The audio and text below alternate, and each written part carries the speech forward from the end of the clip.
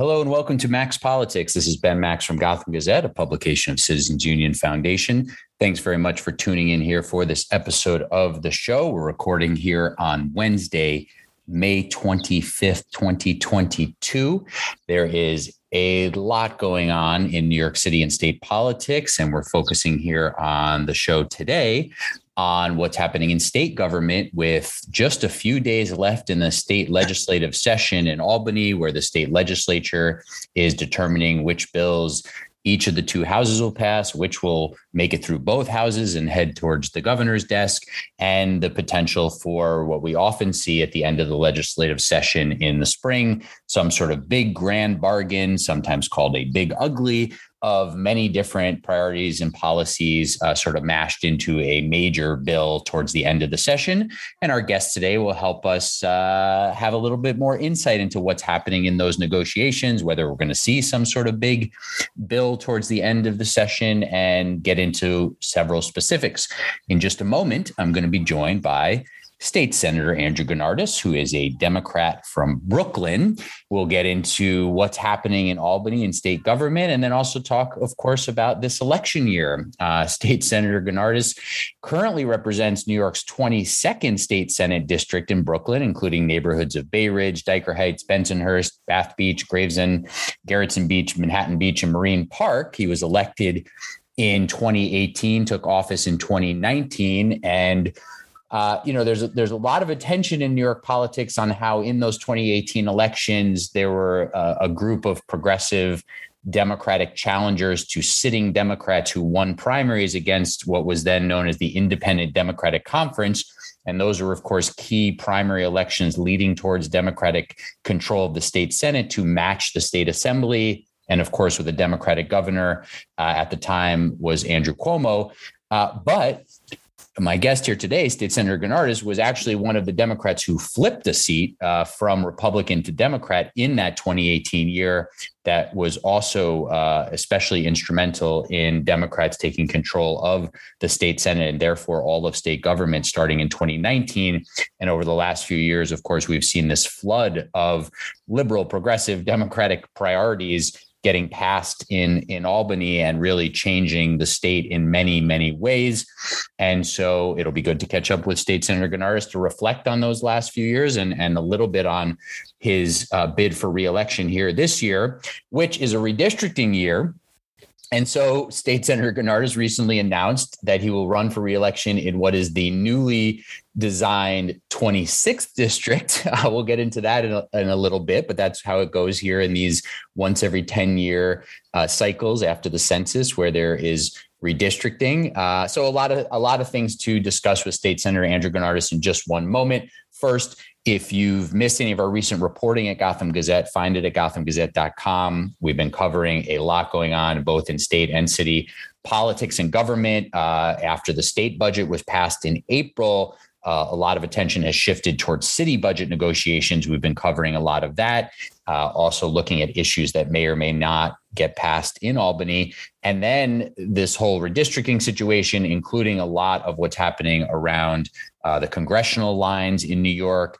My other most recent guest here on the podcast is State Senator Alessandra Biaggi. She has decided to sort of move geography and run in a different district than she lives in, with a lot of musical chairs happening. Check out that conversation at Max Politics, wherever you get your podcast, or the Gotham Gazette site. And we have a lot of other great conversations, of course, here on the show that you can find in those podcast feeds or at the Gotham Gazette site. Alessandra Biaggi is going to be running, it seems, in the Democratic primary for the New York 17th congressional district against Sean Patrick Maloney in what is quickly becoming one of the most interesting, fascinating, most watched, intense primaries in New York, although there'll be several of those. All right. So if you've missed any of our reporting, check it out at gothamgazette.com. Any of the podcast episodes, find those at Max Politics, wherever you get podcasts, or the Gotham Gazette site. All right. Let's talk to State Senator Andrew Gounartes, a Democrat from Brooklyn. State Senator Gounartes, thanks for taking some time here. I know it's you're very busy in Albany with the end of session work, but appreciate you joining me. How are you doing today? Good morning, Ben. Doing great. Thanks so much for having me on today to chat. Yeah, there's a lot of different things that you're involved with, things you've helped get over the finish line, things you're trying to get to the finish line that are your top priorities, and then some other things being debated and negotiated among the governor and your Democratic majority in the state Senate and the Democratic majority in the Assembly. So let's dig in. First, one of the issues that you've been most involved with is this issue of the speed cameras in New York City. There was an announcement of a deal. The mayor was celebrating it. It's not exactly everything that some people were calling for and working on, but a potential deal here in place. What's the status of that negotiation? What can we sort of expect as an update on the laws around the speed cameras in New York City school zones? Yeah, so this is, as you mentioned, one of my top priorities has always been street safety, pedestrian safety, and the speed camera program. So last week we came to an agreement with the Assembly on a proposal to extend the school zone speed camera program for an additional 3 years. Because when we came in 2019, when the new majority came in, we renewed the program for 3 years, and we expanded it from 140 speed zones to 750 school zones. This year, the cameras were slated to turn off on July 1. So it was incredibly important that we came to an agreement to keep those cameras on, because we know that they are actually a proven tool to help reduce speeding when the cameras are operational, which I'll get to in a second. So we extended the length of the program until 2025, which is a big win for street safety. And we also expanded the number of hours that the cameras can operate. In 2019, one of the compromises we had to make was to limit the hours, was actually to expand the hours. Originally, it was from 7 a.m. to 4 p.m. We succeeded in expanding it from 6 a.m. to 10 p.m. on the premise that people are continuously going to and from school buildings, even outside of school hours. But they were only operational during the weekday, 6 a.m. to 10 p.m. And we know, based on 3 years of data, that more than 60% of all traffic crashes that have resulted in fatalities or injuries citywide over the last 3 years have occurred during the overnight hours when cameras were turned off. So as part of this year's renewal agreement, it was incredibly important that we were able to keep the cameras on 24/7, which will help drive down this culture of reckless driving and help reduce speeding, especially in some of our most dangerous corridors and intersections. When a camera is operational, speeding reduces up to 72%. We know this based on years of data now. And so there's no good justification why the camera should be turned off at any point in time. So we have conceptual agreement for a 3-year renewal, turn the cameras on 24/7. Now we're waiting to get a resolution of support from the city council, which we're anticipating we'll receive after tomorrow or by the end of this week. And then we'll take it up in Albany, and hopefully nothing trips it up in these last final days, but we'll be able to successfully keep these cameras on. So it sounds like a deal is coming together there, as you said, a conceptual agreement, but there's still some hurdles to get over. But it seems like that's on track for the agreement that you mentioned. This relates, of course, to the issue of home rule, what New York City government has control over within New York City. Other things, many other things fall under this category of, things that the state controls that relate to what happens in New York City, questions around how much control New York City should have over, you name it. But in this case, sort of, street infrastructure and street safety measures. There's also a discussion about mayoral control of city schools. We'll come back to that in a minute. But on the concept of home rule and the speed cameras, and there's also questions about the red light cameras, and we could go down the list. There's housing, regulations and laws. There's all sorts of things. But on this question of home rule, what's the discussion like in Albany? It seems like there's some legislators who have the philosophy, we should give as much, local control to New York City government as we can and get out of the way and let the locally, elected government there sort of run things. And then there's obviously others who think, oh, well, a lot of these issues are statewide issues. And then there's probably others who don't necessarily want to say it, but, want to keep power. They want to keep power in state government. It helps people trade things. They can get priorities. They can get attention for their issues. Maybe some of that is winds up having positive effects in their communities and their districts, but it's about political power. What is that discussion like right now at least in the state Senate? And was there any real close discussion around, hey, let's just give New York City, this type of power permanently to just do their own thing? So I'll say two things at the outset. Number one, this issue of home rule, you kind of alluded to it, is not new. And, this has been a source of tension between state and local governments going back, almost 150 years. Sure. I mean, if you look back at New York history in the 1850s at the constitutional conventions, like this was a source of discussion and rigorous debate, and the back and forth over how much control state government should have over local government and vice versa. So this is not a new concept. This is not a new phenomenon. And we're not going to solve it with one particular issue or one particular bill or one particular legislator or governor or mayor, or et cetera. And secondly, I very much believe that New York City should have control over its own traffic enforcement. I don't think there's any reason why a senator from Buffalo should have any say over what the speed limit should be in the borough of Brooklyn, and vice versa. I don't think I, as a senator from Brooklyn, should have any say about a speed camera or a speed limit in the city of Buffalo. Mm-hmm.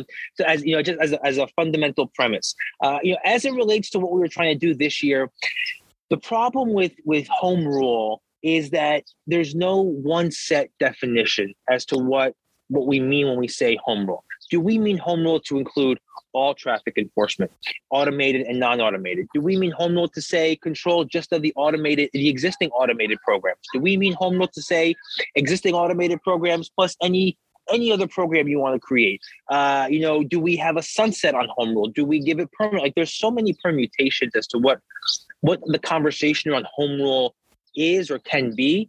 And I think we need more time to build consensus and have conversations first as to what that definition is, and then try to build consensus around it. This year, even though we're only in session, I think one day less than we were in last year, the calendar has been a bit more compressed. We had a late budget. We've had a bunch of other things pop up that have taken up our energy and our attention. And I think we just need more time to have the types of conversations with colleagues and with legislators to better flesh out what that home rule could be, and then try to chart a path to get there. But simultaneously as those, and we started having those conversations, and like I said, there's a lot of questions and a lot of different ideas out there. At the same time, the cameras were going to turn off on July 1. So while we were also trying to have these broad philosophical conversations on home rule and what that could be, we also had to have serious nuts and bolts conversations about about keeping the cameras on and what type of expansion we could secure the votes for, and why it was important that we get a 24-hour expansion. So at a certain point during the legislative process, you kind of have to shift gears a little bit. And as the end of session draws near, that window of opportunity starts to shrink exponentially.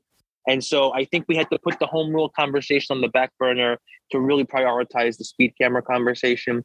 It does not mean that home rule, at least from my perspective or my viewpoint, is entirely dead. I would love to revisit this conversation, in future years. Yeah.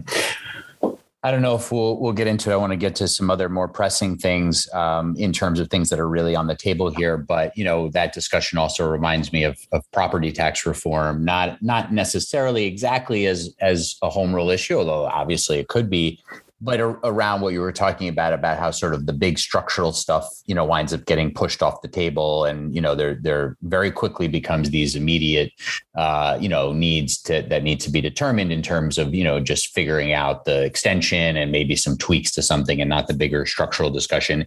But that also relates to something that is really very much on the table right now, which is mayoral control of New York City schools.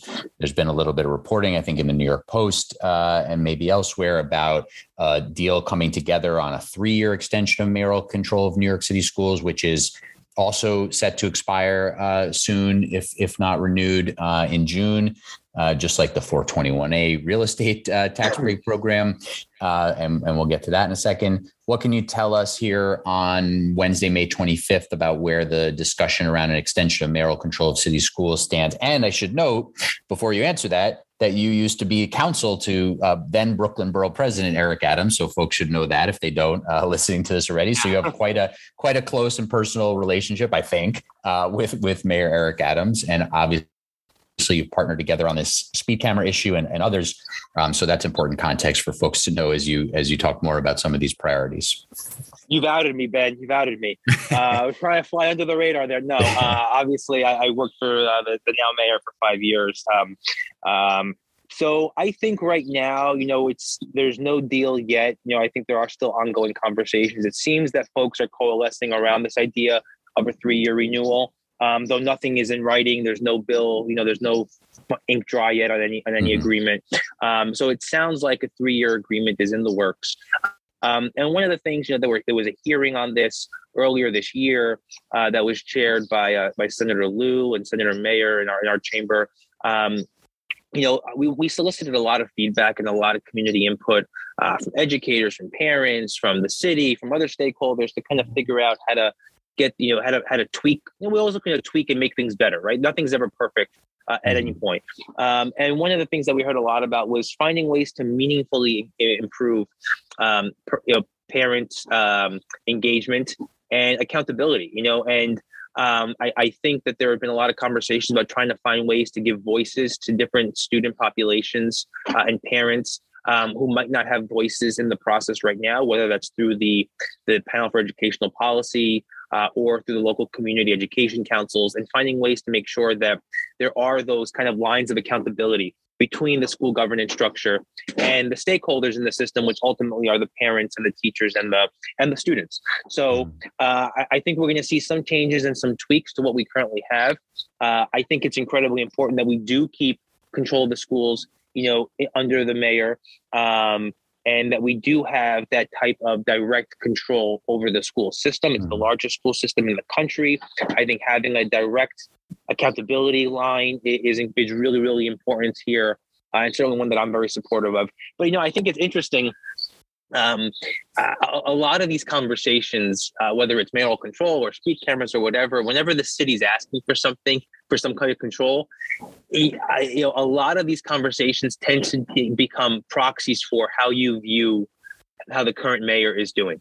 I was, 2 years ago, I had made some comments suggesting that I was, even though I'd always been in favor of mayoral control, because of some of the decisions that I thought the previous mayor and previous chancellors had made during the pandemic around schools, I really questioned them. And it really made me question whether or not I continue to support mayoral control, or maybe want to think twice. But I think, now with new leadership in place, my view on that has, I regained more confidence in that type of governance structure. But maybe people who were more supportive of some of the decisions the previous mayor made are now less comfortable or more skeptical of mayoral control. So it becomes a very interesting proxy back and forth. I think at the end of the day, what's important is that we have a system that is stable, and that the students see that stability, and that parents and teachers and administrators and other stakeholders see that stability as well. And we've done mayoral control for 20 years at this point. And I think it's proven to be a pretty good model, and that we should stick with that model and find ways to improve it rather than throw it out the window and try to start anew, especially this late in the game. So that actually gets to something about mayoral control I wanted to ask you, which is, why at this point does this need any renewals? I mean, you in Albany in the state legislature and New York City in the city council pass laws all the time. They don't have sunset clauses. Some do, but most don't. And the idea is, your lawmakers, your legislators, if there's something wrong with the law, eventually you can always tweak it in some way, but it's not part of this, this process with mayoral control that has really become so torturous every 2-3 years, whatever it's been. It's varied, obviously, and it was clearly a way for Governor Cuomo and state Senate Republicans and even some Democrats in the legislature to torture Bill de Blasio. Some of that he brought upon himself, of course, but why not just make it make it indefinite, and then if it needs tweaking at different times, or if there's the political decision to revoke it, that could also be done. But why not just why is there any discussion at all about just, hey, this should just be the law and make it indefinite, and if it needs changes, you revisit it? That's a really good question, and I think in theory, kind of what you laid out, makes a lot of sense, right?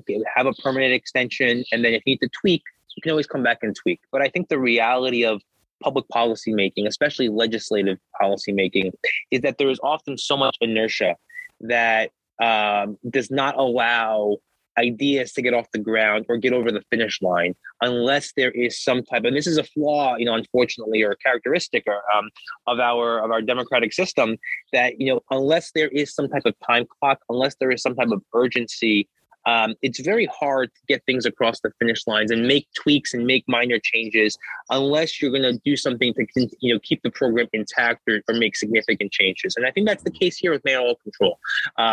If you were to have a permanent extension and then say, oh, we'll come back and maybe we'll tweak the panel composition in a year from now, honestly, that's a very small change to make in the grand scheme of the entire legislative agenda that comes before us in Albany, which I often characterize as trying to drink out of a fire hose, because the number of issues that come at you every single day are just, it's too many to count. And so I think that, we lose the opportunity to make some of those changes when we give up, when we have permanent authorizations. I think conceptually, I agree that we should have permanent authorizations, especially, or at least long-term authorizations, especially for something so important as, control of the school system.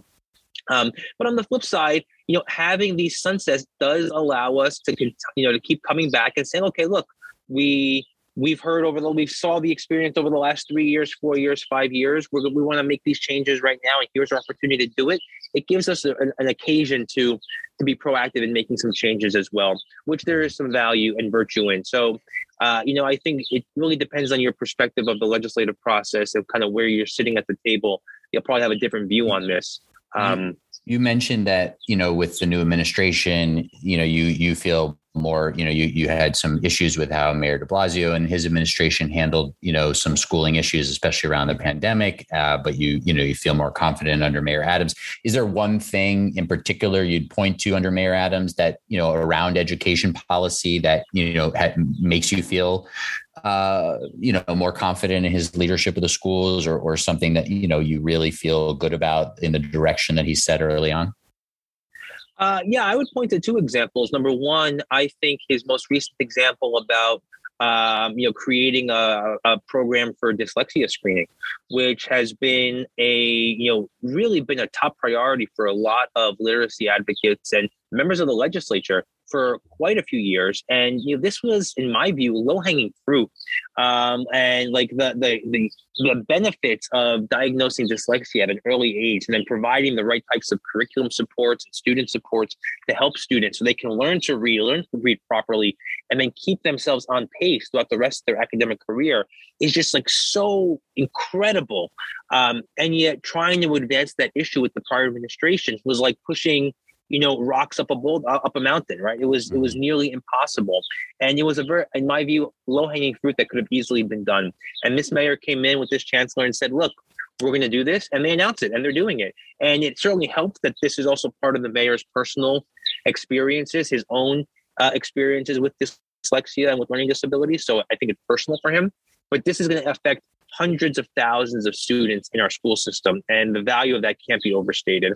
And then I think the administration's nuanced take on gifted and talented learning and accelerated learning, however you want to characterize it, recognizing that there are inequities in how our gifted and talented programs currently are administered and who has access to those programs, but also recognizing that there's a need for some type of accelerated program for certain students, and that we shouldn't shut students out or shouldn't intentionally hold them behind because we can't do it everywhere else. I think they're striking the right balance in expanding access to every district, and to making sure that all students have the opportunity to get into those programs, and that they are able to have educational opportunities commensurate with their ability at every step of the way.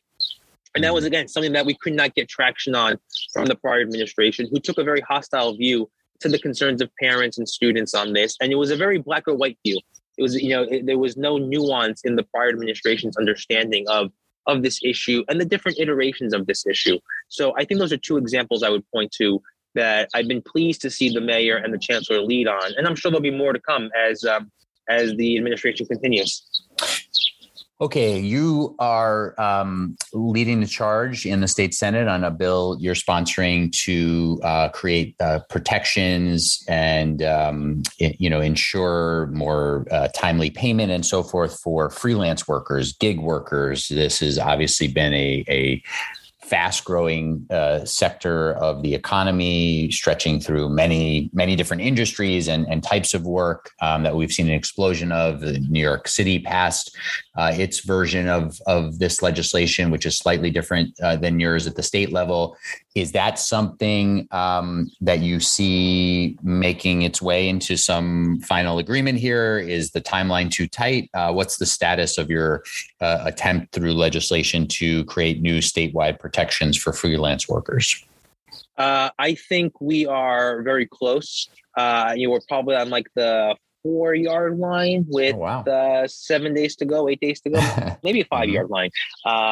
So I think we're very close. We have a good bill. We have a great partner in the Assembly, Assemblymember Bronson, who's really been working on these issues for a decade. So really, my hat to him for really taking the charge on this, even before these issues came to our attention. So I'm hopeful that we can pass it through the Senate at a minimum this year. I know things get a little bit tougher on the Assembly side because there's so many more Assembly members and so many more issues to kind of get through the funnel. So I don't know if we'll be able to get it through both houses this year, but I think we'll make significant progress in the Senate, though I still remain hopeful that a final deal can be reached. I think we have agreement on the framework. Now it's just a matter of getting it through the process in these last couple of days. And this is going to be a game changer for so many freelancers across the state. You mentioned gig workers. I want to make a distinction. This is not about gig workers or gig worker classification, which is a whole other separate issue. This is really about giving freelancers, people who are truly independent and truly freelance, work at a freelance way, contractual rights. They get the right to a contract. They get the right to repayment terms. They get protections in court. They get to say that you have to pay me within 30 days unless we agree to another schedule. Really, really important things, because so many freelancers across the state report having to live paycheck to paycheck, having to report not being paid on time, being given less than what they were told they were going to be hired for. A whole set of issues. And like you said, like we did this in New York City, then City Councilman Brad Lander passed a similar bill a couple of years ago. It has saved billions of dollars for freelancers and helped them recoup billions of dollars in stolen or unpaid wages. And the impact of that now statewide is really going to be significant. So I think it's a great bill. Very excited about it. I'm very hopeful that we can get over the finish line. 5-yard line in the legislature overall, or 5-yard line in the state Senate? Because you said you're pretty hopeful about the state Senate. I think 5-yard line in the legislature overall. Oh wow! Okay. I think we are. I think we've gotten it into a good place in the Senate. We've really worked on language, and we've really kind of perfected it. And I'm very optimistic that it'll come up for a vote in the next couple of days. Okay. And now we are just trying to make sure that we can get it over the finish line in the Assembly as well. We'll see. Oftentimes, at the end of session, there are a lot of good ideas that as that funnel kind of narrows, it gets a little bit harder to get everything through, and not because bills aren't worthy. It just becomes a matter of the clock. So we're working feverishly to get it over right now.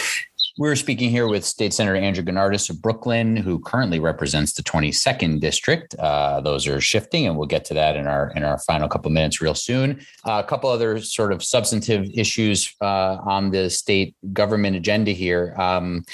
Is there anything right now that we haven't mentioned that is sort of sucking up a lot of the air in your discussions with your colleagues when you are conferencing, when the state Senate Democratic supermajority is conferencing? negotiations with the Assembly supermajority Democrats, the governor. Are there one or two things that seem to really be dominating this final stretch of negotiations that we haven't mentioned? Well, I think, I'll probably highlight three things that I think everyone has top of mind, aside from all of the great bills that I talked about that I'm doing. And these are things that I think other folks have talked about as well, including the governor. I think she made comments yesterday to this effect. We obviously and absolutely need to take a look at our gun laws.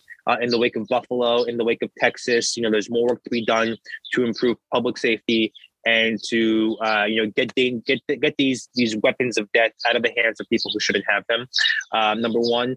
Number two, we are taking a very serious look at what we can do to protect abortion rights in the state. Everyone is we know what's going to happen to Roe when the decision comes down. We know it's going to be eviscerated. And what we did 2 years ago, 3 years ago with the Reproductive Health Act is not enough. We have to really take a serious look at how we can expand and protect that right here in the state and make New York State a place where people can come and receive the type of medical care that they need as it relates to their pregnancy. And I think the third thing, and this is a very, very big topic, so I don't know how much of it we'll get to, is affordable housing, whether that's the preservation of affordable housing through rent protections or spurring and incentivizing the creation of new, truly affordable housing, is really, really top priority. And, I think we have to do a lot more on that front because we are in an urgent and existential housing crisis that is both, partly a lack of supply and partly a lack of the preservation of existing housing, which is doubly problematic. And is that a reference to the 421A program? The governor has proposed a 485W with some changes to the structure and requiring some deeper affordability in the units that are built where developers get that tax break. Is that a reference to that? And is that something you are personally, trying to get a deal done around? I mean, the governor seemed yesterday, we're talking here on Wednesday, May 25th, the governor seemed yesterday, I believe, to sort of say it didn't seem like a deal was coming together on that before the end of session.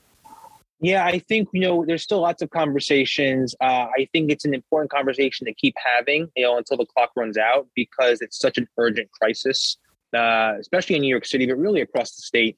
And it's broader than just the conversation around 421A. At the outset, we talked a little bit, you mentioned property taxes. If we actually had a real functioning property tax system that was not so dysfunctional and not so broken and not so, just problematic in so many ways, you wouldn't need a 421A program. The fact of the matter is, it is incredibly expensive to build rental housing in New York City compared to other types of housing in New York City because our property tax system is so incredibly messed up. And so we have a lack of the ability to finance the construction of new, truly affordable, not sky rises that have, marble floors that, people making $200,000 a year are going to afford. Really affordable housing is an urgent need. And there's also conversations about how do we help, how do we keep rents low for people who are currently not in rent protected apartments? There's a lot of conversations around the good cause eviction bill, around finding ways to extend protections to, tenants that are not rent stabilized, both in New York City and across the state. Look, you see the headlines all the time, 100% rent increases, 75% rent increase in certain neighborhoods, not sustainable. And people who are living paycheck to paycheck still because their wages have not kept up, especially in with this era of inflation that we're going through. Housing is incredibly important. And so while I don't know if we'll come to a final agreement, it certainly is top of mind for lots of people because this is what we hear from constituents day in and day out, what they need from us. I was going to ask you to give me a sort of where on the football field the good cause eviction was. My read of the situation is that this doesn't seem like it's going to get into the end zone for better or worse. I'm not taking, that's not a position on it, but it seems like there's obviously a lot of progressive push for it. It's not something the governor has backed. It doesn't seem like it has the type of momentum that would be needed. But of course, things come together last minute in Albany. What's your sort of forecast on good cause eviction protections passing here? Where is it on the football field? I'm not as intimately involved in those negotiations or discussions, so I don't want to peg a number that I could be wrong about. I just know that it's something that people keep talking about. And there are a lot of concerns about people losing their homes because some of these rent increases they're experiencing are go above and beyond what is justified. There is definitely a space where you have to have conversations about what is a justified rent increase when property taxes go up, when water bills go up, when heating costs go up. Like, where is that balancing line and where is the middle ground to both account properly for the costs of housing, but also how that translates into rents. And we live in a housing ecosystem that needs to be balanced. And, for better or for worse, we have to continue to maintain that balance. Otherwise, the whole equilibrium will be askew, and that becomes unsustainable. Last two questions for you here, State Senator Gennardis.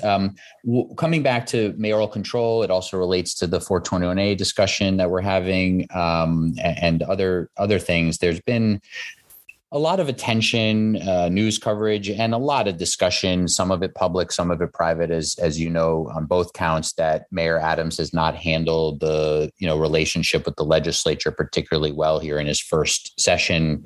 People especially mystified by some of that, given that he is a former state senator and has been around a long time. What do you make of that? And have you had any sort of discussions with the mayor where you've tried to, give him some advice or, urge him to do certain things? You mentioned that hearing on mayoral control of schools that happened. He, ruffled some feathers by only, zooming in for a couple minutes from a car to chat and didn't, appear before the legislature at the hearing. He obviously sent his school's chancellor to do so. But any assessment of that and any insights that you can provide for people into, sort of how you've been approaching that situation, given that you are, have been a close ally of the mayor? Yeah, I think, I think that a lot of the kind of focus on the mayor and his relationship in Albany, some of it I think is misplaced. And I think this is really in some ways a function of how you view your own relationship with the mayor. If people are politically opposed to the mayor, they're going to be predisposed to say the mayor is not doing enough. And if you are an ally of the mayor or someone who's supportive of what the mayor is trying to do or the city is trying to do, you're in touch with City Hall, you're in touch with the agencies, and you have those working relationships to say that there are ongoing conversations. And I think, you could point to the same thing that happened in the last administration. I would say, some of my colleagues had much more robust outreach from the prior administration than I did, because I took a critical stance against some of the mayor's decisions and against some of the mayor's policy. So I heard less from City Hall. And I think, really, you have to take the chatter about the mayor's efforts in Albany with a grain of salt and with that context in mind. Having said that, I think that the mayor has had a lot on his plate coming into a new administration. He has been really, we've had a number of high profile public safety incidents that have taken up their time and energy that I know that they've been incredibly focused on. This is being mayor of New York is an incredibly difficult job to walk into for anyone. There is no prior training you could have before you walk into City Hall like that to take control. And so, I give the mayor a little bit of slack and his team a little bit of slack as they're building out the full fleshing out their full administration. And, my advice to them has always been more engagement is always better than less engagement. Even for the folks that you think are aligned with you, aligned against you, you can always do more engagement.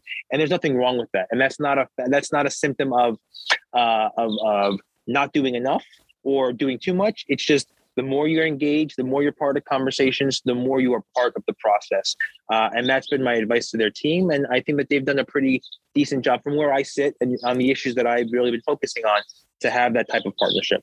We can have you back before your August primary, if you have one, or before your fall general election. But last question is your district is shifting. The new lines that have been court approved move the district that you're based in, you live in, and you're based in Bay Ridge, really swinging the district quite a bit towards downtown Brooklyn, towards Sunset Park, Park Slope, and so forth.